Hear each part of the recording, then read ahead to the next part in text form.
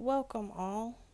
I am your host Leanna, and this is Non-Christian Bible Talk, a podcast where I want to learn and educate from Christians and non-Christian believers alike about the Bible and their beliefs.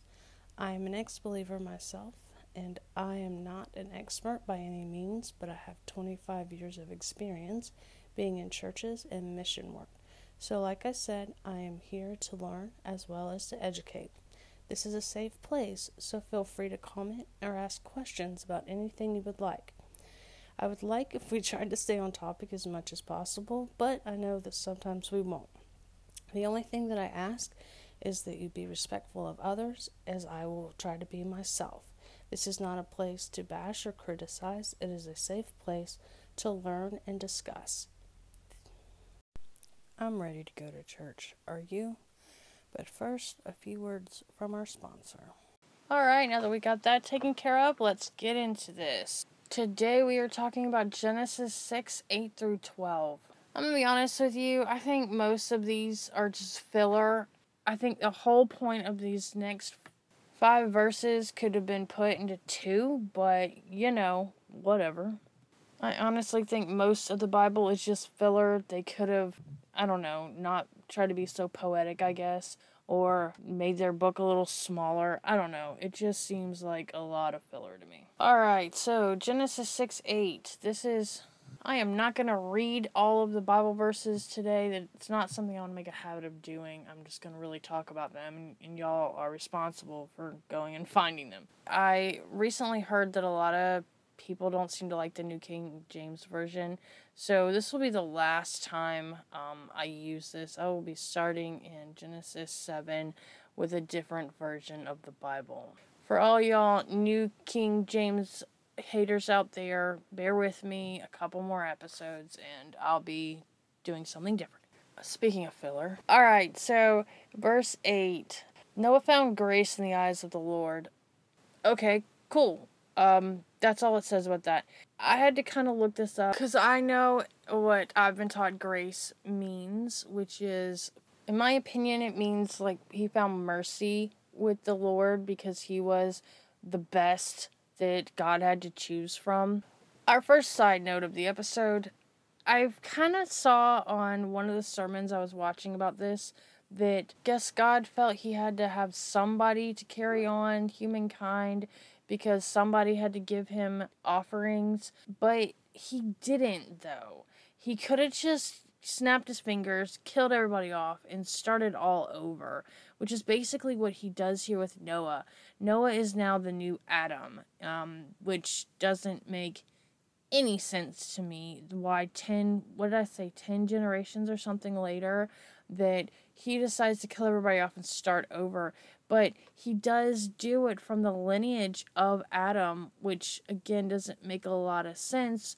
Why not just reverse time and start over with Adam and Eve? So that's all that the Bible tells us about this verse and about why he chose Noah to carry on his humanity. I don't know. In verse 9, we find out that Noah was righteous and blameless among his people, and he walked faithfully with God. Fun fact, this is the first time righteous is used in this form in the Bible. I don't know what that means, but it is the first person we've seen that is righteous. It says that he was a just man or blameless. Just in this usage in the Hebrew I saw is used 45 times in the Bible. More fun facts. So I want to point out here that I've heard this and read this several times now. He was not sinless. He was just has moral integrity, or more moral integrity than all the other heathens on the earth at this point.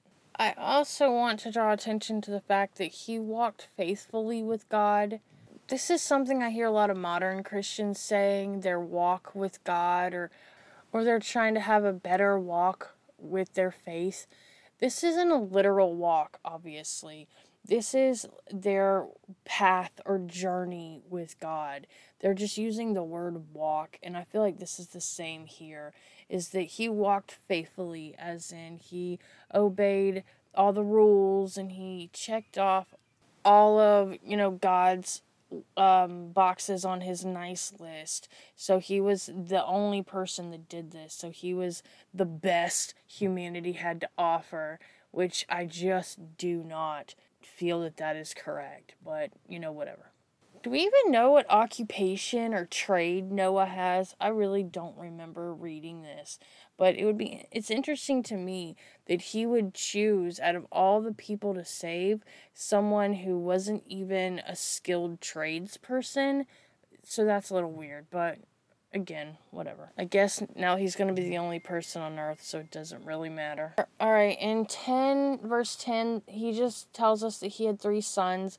I think that this is just telling us that he's not going to be alone in the ark, that there's some more people, his family, going to come with him. So I'm curious about these 3 sons of his. We, at this point, don't know anything about them. I think after the flood story, we find out a little bit more. But as it stands right now, we just have 3 names. Later on, we also find out that their wives went with them. I think I heard somewhere that it ends up being 8 total people in the ark. I heard or read, actually, a sermon talking about how Noah stands alone in all this and how he stands up alone for his faith and blah, blah, blah. He is not alone. He has what we would call now a support team or a support group of people to get through all of this. He is not alone. And I think at some point people have misconstrued it to be that he actually has people help him build the ark. So he doesn't even do that alone, supposedly. Again, we haven't gotten that far in the story, but he doesn't even build this alone. So 11 and 12, I'm just going to kind of gloss over together because to me this just repeats that the world was a horrible place and all the people were bad. To me, this is filler. It just says again that the world was corrupt in God's sight, full of violence, all the people was corrupt, earth was filled with bad people. And it basically talks about that in the next 2 verses. Filler, that's what this is. So like I said, out of these 5 verses, they could have condensed all this down to say that God really liked Noah and he was a good guy and he had 3 sons and the world was a terrible place. I get it wasn't written in English and at the time I guess a lot of things were written a lot more poetically and blah blah blah, but to be written so vaguely, the whole Bible, and written so ridiculously in my opinion with no real facts or anything, the Bible could probably be written in half of what the words used. But again, I'm looking at it from an English perspective, so who knows. Anyway, at this point, that's all I really have to say about these 5 verses. Love to have some comments, some feedback on if y'all like what I'm doing here. So because I am trying to get my Patreon off the ground and get some people going over there, I've decided to do something I've seen some other people on the internet doing, especially in the atheist community, ex-Christians doing, is talking about some of their beliefs they had as Christians that make absolutely no sense now. I find this fascinating, especially the fact that I love psychology and dark psychology, and the fact that I feel there's a lot of beliefs, and not just Christianity, but in religion as a whole, that taken out of context is just really weird. And these are die-hard believers and die-hard beliefs that people hold. So come on over to Patreon, make a small donation, help me get some more classes and more knowledge to make this better, and watch some videos about me talking about all the things I used to believe in as a Baptist fundamental Christian. Yeah, I hope it's going to be fun. So yeah, join me. Have a great day. Talk to y'all later.